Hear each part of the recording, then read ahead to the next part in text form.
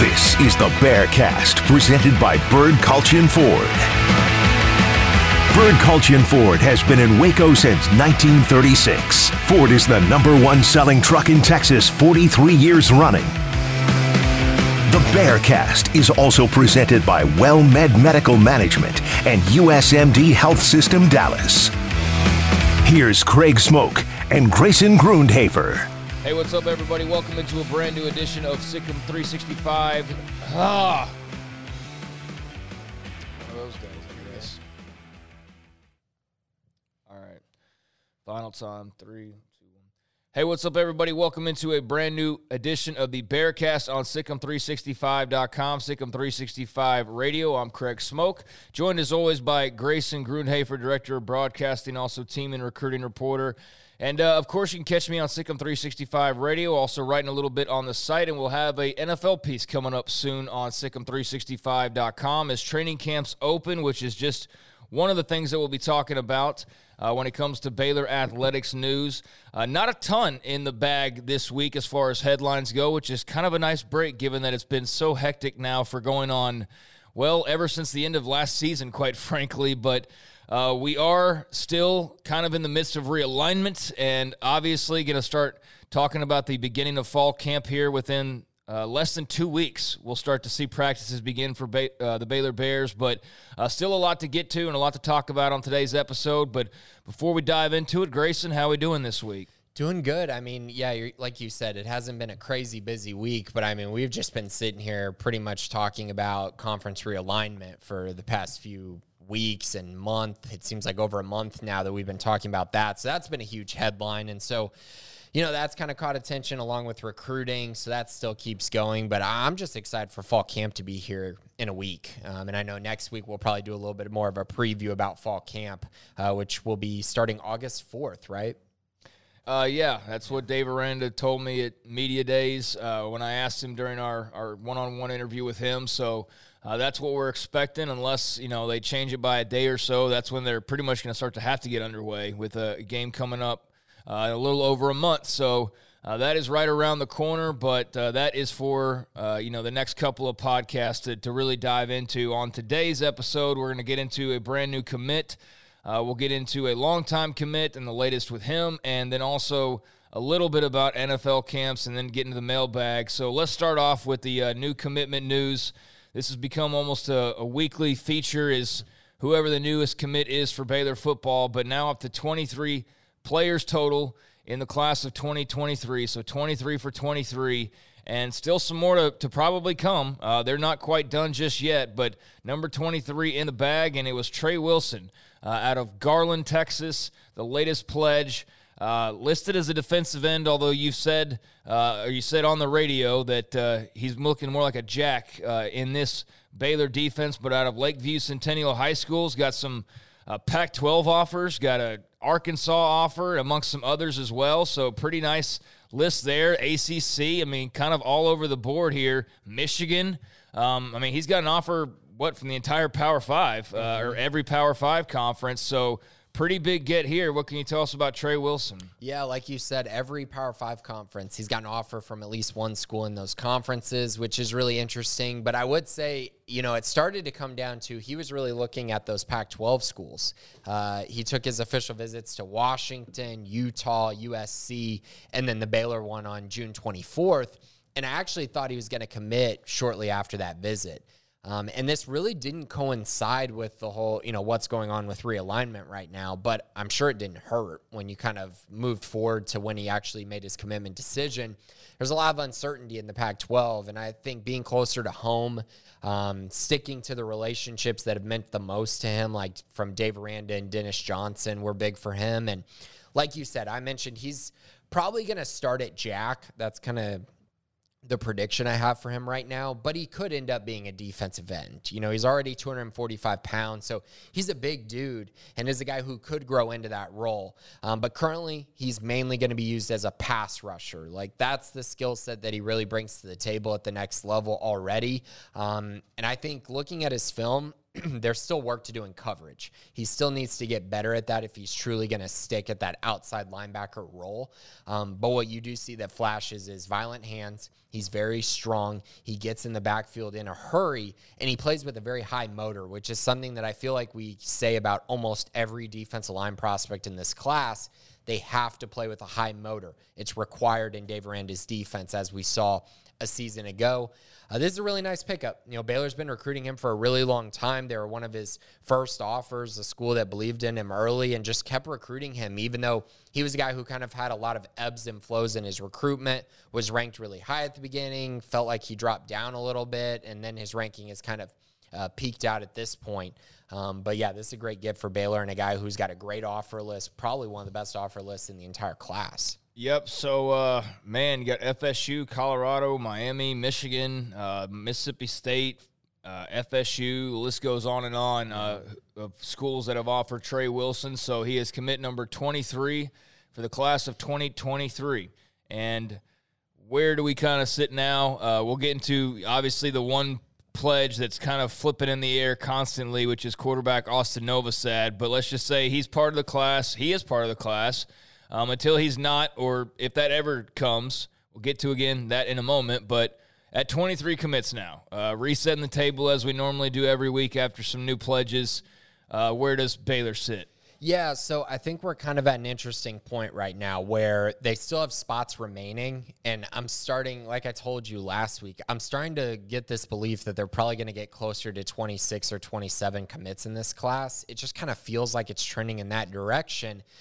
Guys who are on the table still, Colleen Ellison, defense lineman Brendan Bett. I feel like I've said his name numerous amount of times.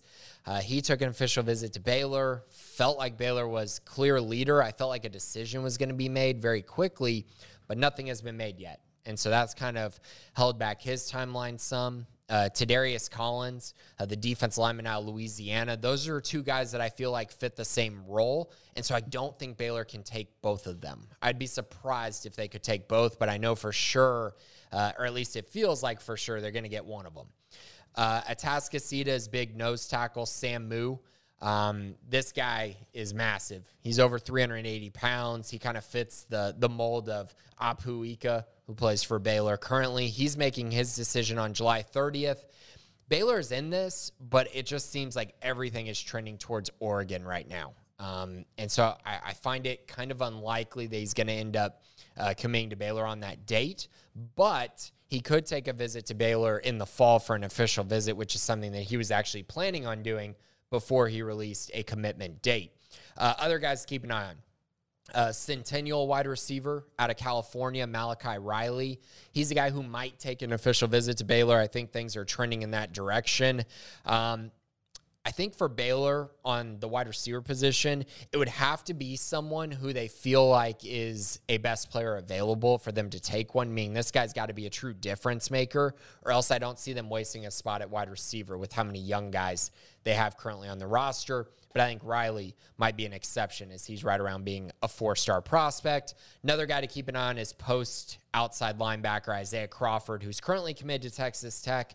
I know Baylor's been in talks with him. He was supposed to take his official visit in June, but that got postponed till the fall. So I think he will take an official visit to Baylor and still give them an opportunity to potentially flip him later on in the season, which I think bodes really well for Baylor. Oh, that would be kind of funny if that happened. Yeah, I mean, well, if Baylor goes, 9-3 or 10-2, and Tech struggles and goes 5-7, I mean, shoot, he was committed to Baylor at one time, and I think that could turn his head a little bit. It wouldn't surprise me, at least. Yeah, I mean, they'll be interesting to see because, I mean, they could easily go 5-7. They could easily make a bowl game. It kind of just depends, I think, on, how well everything just sort of gels from the beginning, how they start off the season with that Houston game and that who else? State. Yeah, like however they do that, I think that's how their season goes. Yeah, they got to win one of those. Well, if they go 2-1 and then they don't make a bowl game, that's a failure because that means you went 4-5 in the Big 12. They're not beating NC State, so they better be Houston. Yeah, that's what I'm saying. But if they start off, 1-2, then making a bowl game all of a sudden becomes a much bigger question. So that's what I mean is how they do those first two main non-con games, how they fare in those. I think will kind of set the table for the type of season that they ultimately have. But yeah, I'm still high on their chances of making a bowl game. But I know that they still a first-year team basically, but a lot coming back. So, yeah, that's very interesting about Crawford that he's still potentially in the mix. Yeah, he's been a guy that's been in the mix for a while, and I mean, like we talked about, he was committed to Baylor for a little while. Yeah, that's where he was, yeah. And then they flipped him. So he's got a lot of interest still, I think, in Baylor, but he is committed to Tech. Like, don't hear what I'm not saying. I'm not saying he will flip to Baylor. It's more so he has interest. There's some interest there, but right now still firmly committed to Texas Tech. All right, so there's a little bit of a rundown of where we sit now with the 2023 Baylor recruiting class. A lot of names for just what is a few spots remaining. So we'll see how that sort of unfolds here over the next few weeks. Obviously, the big puzzle piece that still is waiting to be figured out, and hopefully will be sooner rather than later, is the quarterback commit in Austin Novosad. He's been committed to Baylor this entire time, but as we know, we've almost become like a weekly segment of, who's offered him lately or where the interest is. And, of course, A&M and Ohio State, and am I missing anybody? Notre Dame, yeah, are all, in contention for him. So where do we sit now with Austin Novosad? What's the latest? Yeah, so I put out an update on Sikkim 365 Premium, so please go check it out if you haven't before. You would have gotten this information a couple days ago, but here's where we're at. He's going to take a visit to Notre Dame today. That'll be today for the cookout. So he'll be in South Bend, go on a little tour, do an unofficial visit, meet with Tommy Rees, the quarterback's coach there, and offense coordinator, and then Marcus Freeman as well. They've been recruiting him really hard. They need a quarterback in this 2023 class, so he's going up and visiting. I don't view them as a huge challenger. I just feel like for him to not have an official visit with them and for him to just kind of go up there for a day, I just can't imagine that one day at Notre Dame completely changes his mind from where he's been with Baylor over the last, half a year. I don't see that happening. I think that's highly unlikely. Moving on to Friday, he might take a visit to Texas A&M. A&M's been trying to get him on the visit on Saturday, which was their pool party. That's not happening. So now they're going to try to get him on Friday for an unofficial visit, try to just get him on campus again, allow Daryl Dickey and Jimbo Fisher to get in his ear a little bit more, let him talk to other commits, and just kind of try to get him in College Station again. The problem is that he's been to College Station a million times. Like, he grew up a A&M fan. Right. And so, again, I don't see that really changing his mind a whole lot, and he might not even go. That's not even technically on his schedule at the moment. And then Saturday, he's going to come to Baylor camp. I think he's actually going to compete in Baylor camp on Saturday as well. And then they also have an event, which they're going to have probably around 15 of the commits in the 2023 class, just hanging out, chilling, meeting each other, talking more. Some haven't gotten to meet each other in the past, and now they'll get a chance to. And I think that's a big deal as well, right? When Austin's coming, all of these commits are going to be there. They're going to get a chance to bond even more. He's considered a leader in this class. So it's an opportunity for him to show, he is the leader in this class and that, Baylor's the place for him. And that'll be his last visit. And next week, he will have a decision. That's where we're at. He's going to make a decision next week on the future of, where he's going to go. Is he going to stick with Baylor? Is he going to flip somewhere else? That's kind of where we're at. But as far as my opinion, I think he's going to be a Bear. I think this confirms things even more for me. I think getting the last visit with him is huge. And I also think the timing of it, the fact that he's coming to Baylor instead of going to A&M's pool party, which is one of their biggest events of the year, speaks volumes to kind of, I think, where his head is at. And I think having all the commits there will really solidify things for him. So take that for what it's worth on Austin Novosad, but does seem like the thumb or the arrow's pointing up for Baylor. I mean, he's been committed this entire time, but can't blame somebody for at least entertaining other offers and listening to other, coaches. At least it's all happening before the season starts. And good news is before the season starts for Baylor and for Austin Novosad, they'll both know what's what. So that's good. And that's what he wanted. That's what Baylor really probably wants too, because they need to kind of know, because otherwise they are up what Creek without a quarterback commit or anybody else that they've really spent any time on. And Austin's got to focus on the season because they're moving up to 6A football. Like, this is not going to be a joke. They're in the same division as Westlake, or same district as Westlake and Lake Travis now. So they're going to get pushed for sure. And I think this is what he wanted. He wanted to be done with his recruitment before the season began. And I know practice for them probably gets started really soon as well, or at least official pads practice. And so, yeah, I think this is kind of perfect timing for him and makes a lot of sense. So there you go. Austin Novosad will have a decision next week. Whether or not that happens before we record again, I don't know. But if it does, then we'll have plenty to say about it, I am sure. And there's kind of where the class sits now as well. So as we are less than a couple weeks away from the start of fall camp, Baylor's pretty much, at the end stretch of their recruiting class already, and they could really have a deep sigh of relief if their quarterback commit further pledges, or whatever you even want to call it at that point, cements his pledge to the Bears, and then really just kind of focus on filling out those last few spots, and mostly focus on defending your Big 12 championship or trying to go and win another one. So thankfully that is right around the corner. As we've been talking here, just looking at different notes, and noticed that Big Ten Commissioner Kevin Warren's given his kind of State of the Big Ten address, and been very interesting to see some of the realignment chatter. Nothing's changed since last week. There's a big to-do made by a couple of national reporters about the Pac-12 saving grace being their late-night kickoffs on Saturday night, and the Big Ten's basically taking a fire extinguisher to that, and said, well, yeah, we got USC and UCLA now. We're going to have games in the late window. And then there's the Big 12, who's, I've said this entire time, it's like, okay, you got BYU, there's one team out west, let's go grab, a couple of others, and there's your late-night kickoff. So the Pac-12, like, that whole argument just seemed flimsy to me of why they're relevant is because of this one time slot that you can't put, like, multiple games in. You can put a game or two, but really a game in. And that just seemed like a really flimsy argument all day yesterday when I kept hearing why this was some position of strength. And then today, just Kevin Warren just goes, that's ours now.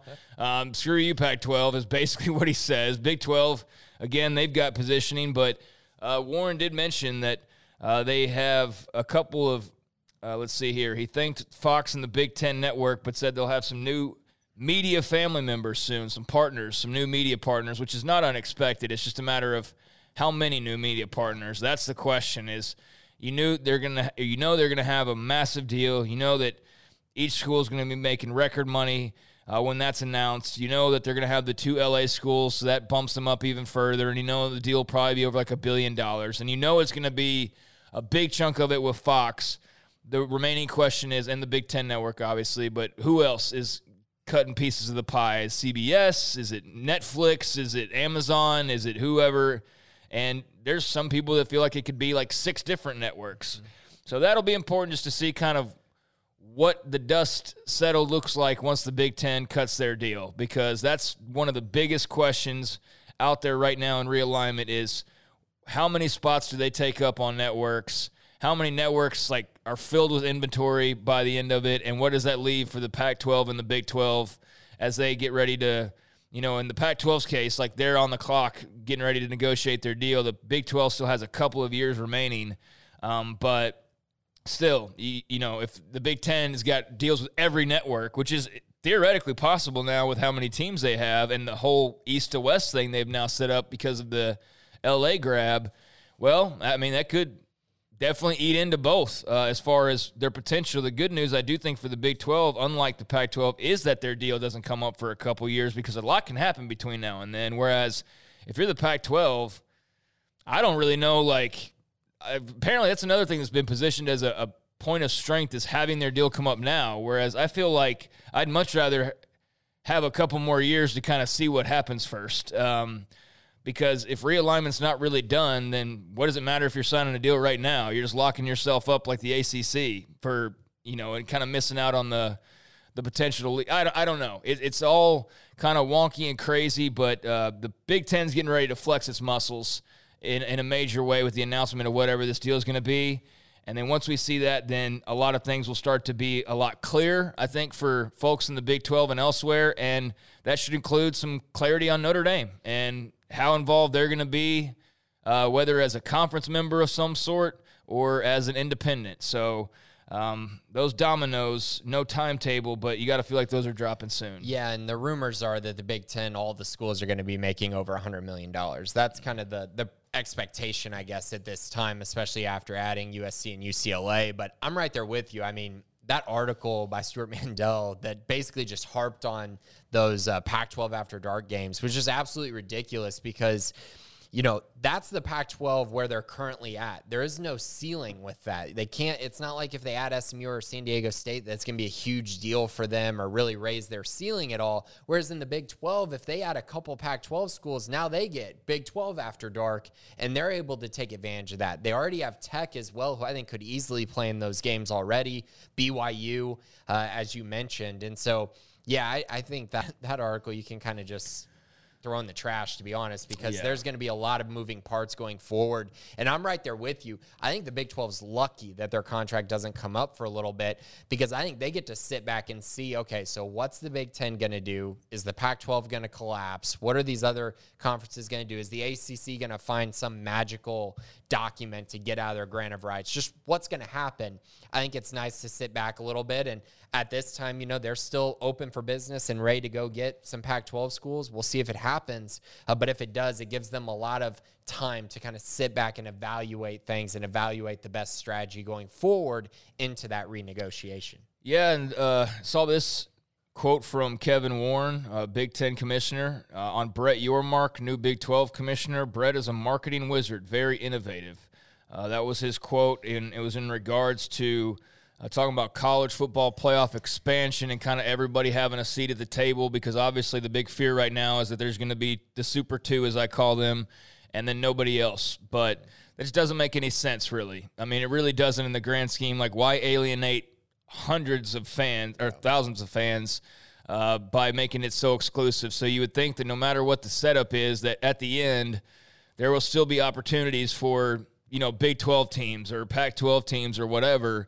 And so that's interesting comment from Kevin Warren. Not really a whole lot to it, just a few words, but complimentary nonetheless of the Big 12's new commissioner. And yeah, imagine if he was starting the job and they were having to negotiate the TV network right now, which is, I guess, why it made sense that you knew you're going to have to make a move sooner rather than later. Do it now with Bob Bowlesby, now that he's kind of settled the waters a little bit, and let Brett Yormark take over this next couple years, and obviously the TV deal that will be coming up in a couple of years from now as well. But yeah, I mean, I saw the argument initially for why the Pac-12 had great timing being up first, and I just disagree. I think that the fact that it coincides with the Big Ten, and there's this just like, it seems a takeover by two conferences in particular, you know, right after losing your two biggest, you know, market brands and the LA schools, I don't know how that's better timing. Somebody would have to write an article that's not paywalled, you know, from the San Francisco Chronicle or something for me to be able to read why that makes sense. But,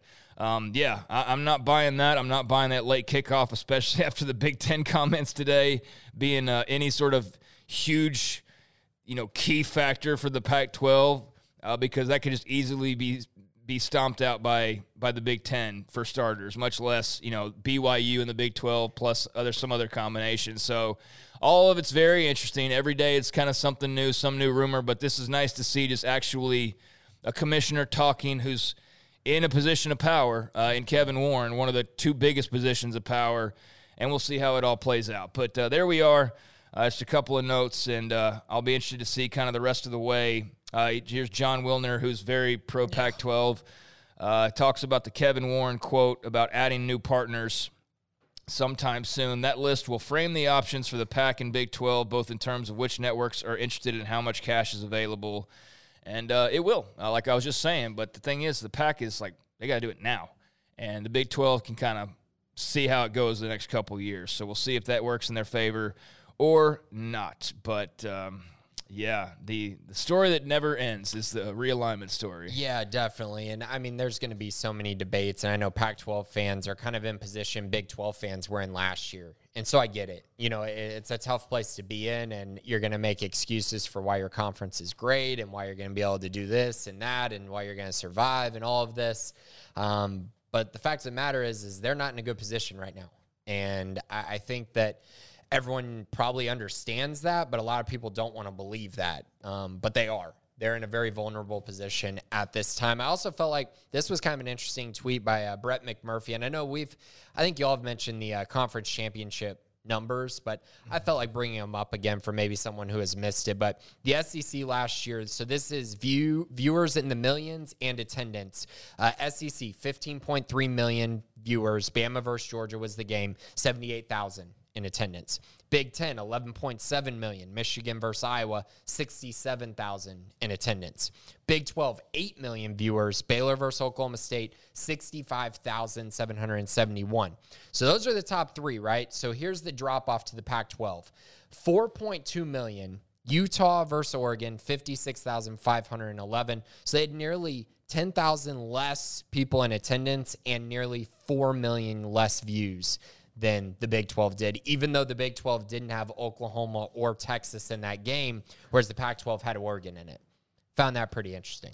Yeah, and I saw the fight against that from some Pac-12 circles, I guess, was that there were playoff implications with Oklahoma State and Baylor. And, I mean, that's true, but it also kicked off at 11 a.m. Yep. Like, I mean, so, you know, you can make an argument for anything. I mean, you can make an argument out of anything, and I've seen people do that, but I mean, I'm just not going to spend much time thinking about what Pac-12 fans have to say today, because all day yesterday I saw media trumpeting this time slot that Kevin Warren just, you know, like brushed away like it was dust on his kitchen floor in about a half a second. So that was all for naught, and that's why it was just a bunch of noise. And it's just what you mentioned, though. You said, oh, well, there were playoff implications and all this. Well, that's why the Big 12's numbers were lower, because all of their games are when other games are on, whereas the Pac-12 is playing when no one else is playing. So, of course, people are going to be watching that game. So, again, it's all contradictions. So I find that to be really interesting. All very flimsy, yeah. When you really break it down, it's like, yeah, this one kickoff late at night when no one else is playing is our big rallying cry. And yeah, well, that's about to be taken over by schools that used to play in your league, but will now be doing it under the Big Ten banner. So, but yeah, and also USC and UCLA enjoy those like righteously late football games on Saturday nights that you hated in your old conference, but at least you get paid more to play those in your new conference. So that's not exactly going to work out exactly the way that those LA schools wanted, because those late games are going to be, it looks like a regular part of their routines in the Big Ten.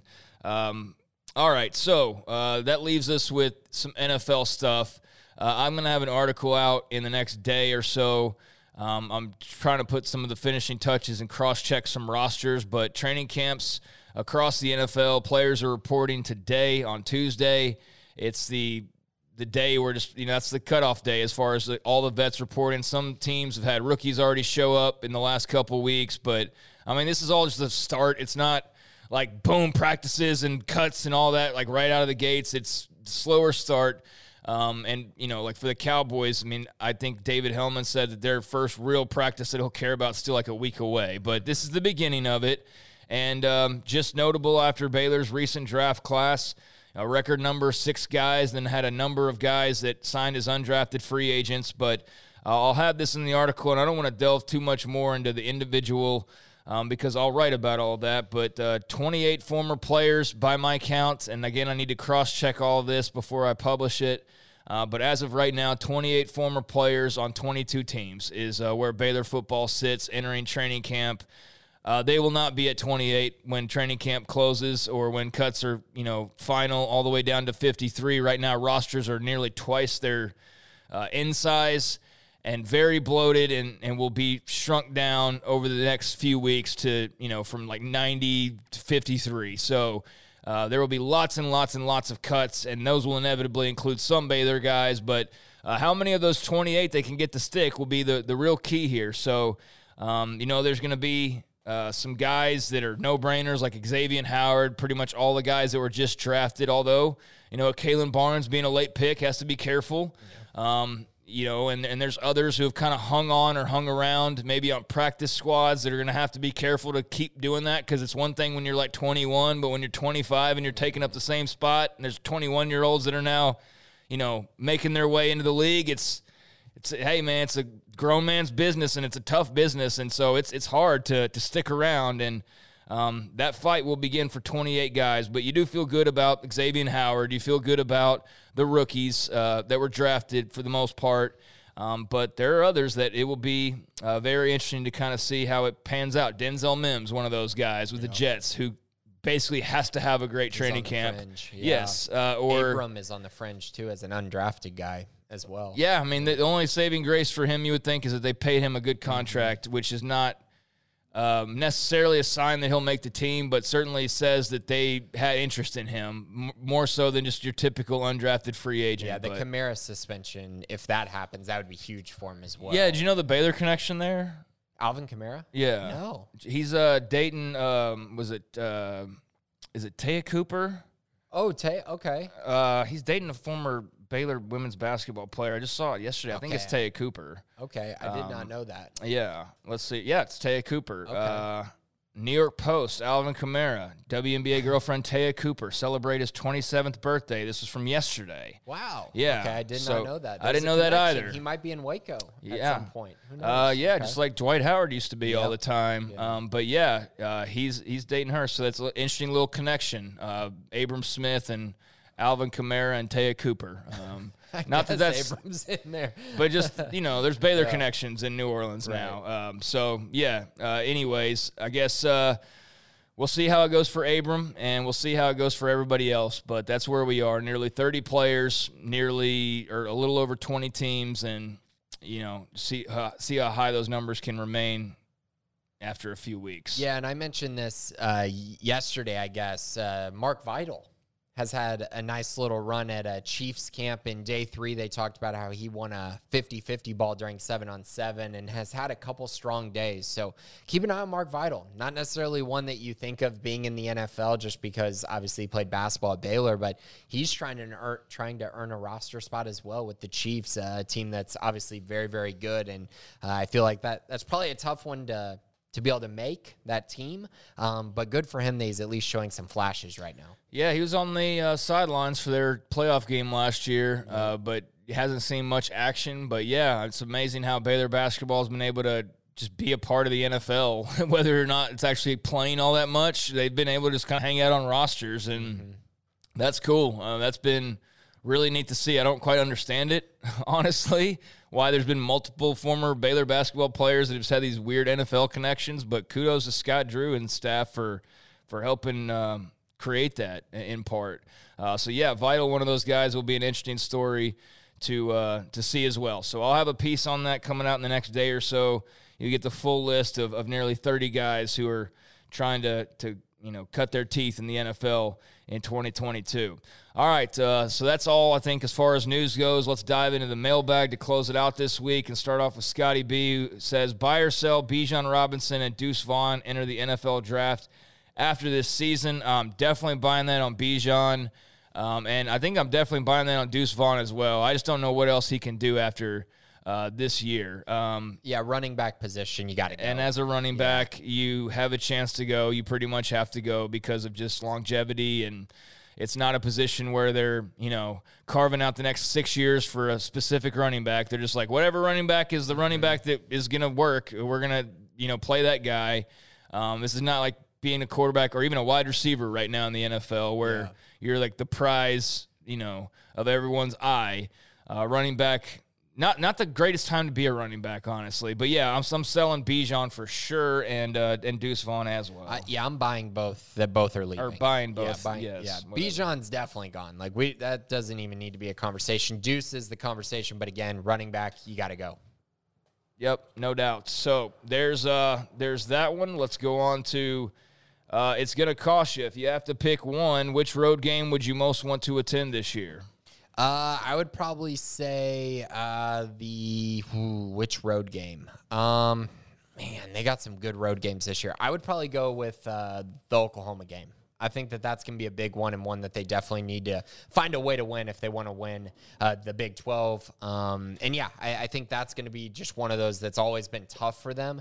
And I think it'd be a cool environment to go to, even though there are some other good ones like Morgantown or, going to see them play Where's the other? Oh, BYU's kind of the other one. Yeah, BYU would be cool. I think given just that it's kind of like that first trip and you know what's sort of on the horizon, that would be kind of a cool deal. I mean, there's definitely a boatload of good trips to go to. This is like the road trip year, that's for sure. Yeah. But yeah, Norman would be cool because it might be the last time that you see them going up and playing in Norman. True, that's favor for Texas too. You're right. Yeah, it could be the last or time. Austin. Yeah, I mean, there's a lot of these potential, or there's a couple of potential last, and then a unique kind of first with BYU as they get ready to enter the Big 12. So. The Ames trip, I always hear that's a good road trip, but yeah, I'd probably go Oklahoma on that one. All right, so Stat Boy, which is most likely to happen this year? A, both Baylor and OSU make it to the Big 12 championship game again. B, either UT or OU make it to the championship. Or C, 2 Big 12 teams go 11-1 in the regular season, assuming none go undefeated. I'm going to go with C. I think C is the most likely to happen, that 2 teams are 11-1 entering the Big 12 championship. And I would rank them C, A, B. Or okay. No, I'm sorry. Either UT. Ooh. No, I'm sorry. Yeah, CBA. CBA is probably how I would go, because that's just one of UT or Oklahoma. I think Oklahoma's probably in the top 3 to make it, so that's not really that big of a stretch. Yeah, I'll go B. Most likely, either UT or OU make it to the championship. And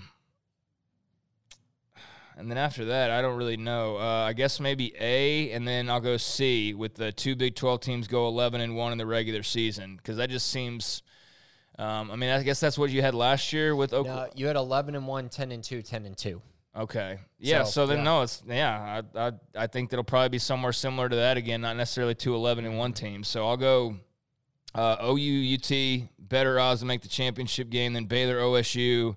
Make the championship game, and then 2 teams go 11-1 in the regular season. But yeah, Stat Boy. I mean that's is kind of covering most of the bases. Those are the 4 favorites. I feel like, at least in the Big 12, pretty clearly and then K-State. I think you throw in there as well. But yeah, I'll go B. What did I say? B, A, C is what I'll go with. 1821 Club. Love the podcast. Listen every week. Thanks for all you do. Well, thank you, 1821. In a 20-team super conference, if Team A doesn't play Team T, but once every 10 years or so, are they really in the same conference? That's a great question. Yeah, of course they are, but I mean, it's going to happen just because of the rotation of the schedules. And we've seen in the SEC for years, I'm trying to remember who it is, but someone in the SEC draws Vanderbilt every year. In the SEC West gets to play Vandy. I think it might be Alabama. And that's just like, come on, man. That's a free win every single year. So, yeah, this stuff does happen. But, yeah, they're still in the same conference. You have to mix it up just to play the schedule the way that you need to. Yeah, it's like A&M still hasn't played at Georgia yet. Right. As mentioned yesterday, A&M celebrated a decade in the SEC last year. You realize that? Wow. No. It's been that long. Yeah, because Paul was doing a little thing because Paul's got some A&M in his family, and that's cool. That's whatever. Yeah. But, sometimes you got to kind of check him on his A&M love. Right. And so he was mentioning them like it was like 6 years ago, the same thing that we were saying 6 years ago. But like, they're building it up and so I just finally go like, wait a second. Like, do y'all realize they've been in the SEC for 10 plus years at this point? Like, Johnny Manziel was 10 years ago. And we're still talking about like, just got to build up the lines a little bit. And so I asked him, I was like, at what point do you just have to go win? It's been 10 years. Yeah. Austin Novosad. No, I'm just, but seriously, that's kind of wild when you wrap your head around it that Johnny Manziel was 10 plus years ago at this point. But you kind of get fooled into thinking like, oh yeah, they're just still easing their way in. It's like, no, they're not. They're about to turn teenagers, and they're still like in the same spot they were in year one, basically. 7, 8, 9 win team every year. Dude, look at their schedule. The last 8 years, it's 7, 8, 9, 7, 8, 9, 8, 7, 7, 9, 8. It's those 3 numbers in the win column, and the only time it hasn't been that was Johnny's year, and it was 10 wins. And I guess 2 years ago they were 9-1. It was a shortened season, so I think they were probably better than a 9-8. You know what I mean? They're better than a 7-8-9 team that year. But yeah, I mean, that was crazy to me to think about the fact it's been 10 plus years and we're still talking about them like they're just making because I was like, are we going to give OU and Texas 10 years before we go like, y'all have to win something now? Absolutely not. No. And they're not going to give themselves that much time. No. They would be out if it took that long. Although, in Texas' case, it has taken that long in the Big 12, though. Yeah, but if they're sitting there, 10 years in going, yeah, but we're still just working, almost there. It's like, no, that's not going to fly, man. So that's just kind of a weird thought that dawned on me yesterday in regards to A&M. But, yeah, the 20-team super conference, I mean, we just talked a little bit about the Pac-12. Who knows where that all lands, but it is going to make for some games where you don't see a team for a while, and we'll see how entertaining that really is and who that actually involves. But, yeah, technically, to answer your question, PB Pope, hey, Craig, who's on your Mount Rushmore volleyball players? Just kidding. I asked this in the Monday Q&A, but I'd love to hear y'all expound a bit more on it. Once it's all said and done, assuming Baylor holds on to the key names in the class, where do you think it lands among all-time Baylor recruiting classes? And what was that in regards to the volleyball thing? That was in regards to me just like interjecting a volleyball question during Mac Rhodes' expansion talk and segment a week ago. Oh, I thought it was in regards to just whenever anyone asked you about Mount Rushmore for a random sport. Well, that might be it, but no, I think it's actually Mac Rhodes' interview was kind of intense, not like in an intense, like tumultuous way, but just it was like intense because we were finally hearing him talk about all that was going on with realignment and everything. And I'd made the joke about just like in the middle of the interview, just like popping in with a volleyball Mount Rushmore question, how awkward and weird that would have been, and kind of wish I still would have done it because of how awkward that would have been, but I did not. So where do you think it lands all time if it all stays status quo? Yeah, it's the best class in Baylor football history, for sure, at least since the rankings have been out there, which is since 2008. So yeah, it's the best. And I think, the ones that kind of stand out are, I think it was like 2014 and 2013, they were inside the top 25 as well. They were like right at 25. And they had a lot of talent in those classes, but I always tend to lean towards, are you building on the offensive line, defensive line, and what kind of talent are you getting there in those classes? And that's kind of been the hindrance for Texas over the years, is they get all these skill players and all these great secondary guys, but they don't have any depth on the offensive and defensive lines. This Baylor class does. And that's why I think it is the best ever. I will say, though, Travis did bring up a point that 2018 is also a very good one because it was a fringe top 30 class, but it was coming off of, a really bad season. You're still dealing with the scandal ramifications. So for them to get a class that good at that time also puts it probably in the discussion. But I think this is number one, and then probably 2013, 2014, and then 2018. We got some Baylor football players that are expected to be here in just a few minutes, so let's knock out the rest of these. MDWBU, fall camps next week. What narratives will you be paying most attention to? Yeah, I think we'll cover this more in depth next week, but I think the biggest narratives are who's going to start in the secondary, who's going to win the guard position between Micah Mascua and Moj Jeffrey. How does Blake Shapen look? Kind of what step forward is he taking? And then the wide receivers. Who's going to stand out at wide receiver? Who's going to step up and take over a role? Those are the main ones. I'm also very curious about Josh White and kind of what he looks like and what he brings to the table at the will linebacker spot. Yeah, I think that about covers it. I'd throw running back in there as well, just to see kind of how that group shakes. I mean, I know we figure it's going to be Tay and Squirrel, whatever, but I still just want to see that and kind of wrap my head around that a little bit more. Abram was a pretty sure thing last year, and then Ebner as well. You knew what Ebner brought, and you knew that we didn't really know a lot about Abram, but we knew a little bit, and it didn't take long to figure out, like, okay, this is going to work pretty well. We heard a lot. Yeah, we heard a lot, and, like Tay's a great athlete and all that, but I haven't really been sold on he's going to be able to carry the load a bunch, and him and Squirrel can just take it all by themselves. I don't know that in any way, shape, or form. So I'd throw that in there as well. But yeah, there's quite a few things to be on the lookout for. Enable, have to correct me and get that right for sure. Thoughts on the Pac-12's push to survive, specifically what John Wilner and Stuart Mandel have been putting out. I mean, I just kind of addressed it with the Kevin Warren quotes, which is in part of why I mentioned it, because it kind of does bring us up to the latest. I think they're doing what you would want them to do if you're a Pac-12 fan or you're a Pac-12 official, is you want to survive and you want to have a place at the table and you want to be the Pac-12, whatever that is moving forward. But I think the reality is just like with the Big 12, is there's two conferences that are, taking up all the oxygen and are going to keep sucking it until there's like no more left in the room for anybody else to be able to breathe, basically, and how you are able to find your own supply or somehow, find just enough to keep going is the battle for, I think, everybody else in college football that's not in the SEC or the Big Ten. And, certainly there's worse positions to be in, but there's not many worse right now, I feel like, than the Pac-12, just with losing two big brands, losing the city of Los Angeles. You're hinging all of your bets on, a couple of reporters basically touting this 9:30 kickoff time, and that's it. And that's it. And I know that there's been some dives into the TV ratings and all of that, but, some of that's kind of flimsy as well and not exact comparison. So, I mean, really, it's up to the eye of the beholder, but I don't feel like the Pac-12's in really great shape at the moment. I don't have bright hopes for its future.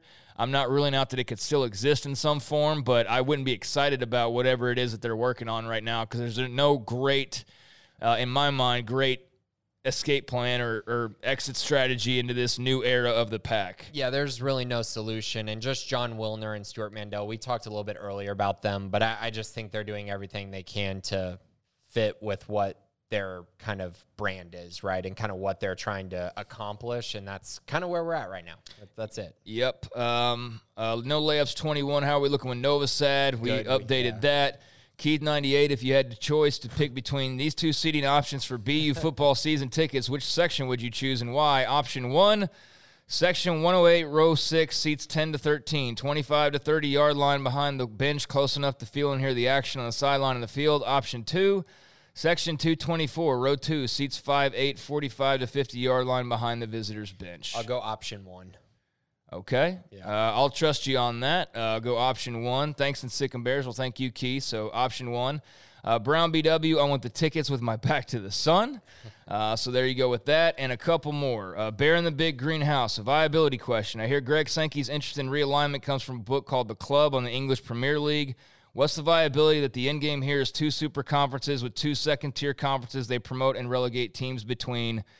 Example, bottom 2 teams, SEC, drop to ACC. Top 2 in ACC promoted to SEC following year. A way to weed out the bottom feeders, money-losing programs like Vandy, and to reward the high-performing football-investing smaller schools. Theoretically keeps everyone interested, hopeful for the team, and sitting on pins and needles watching college football.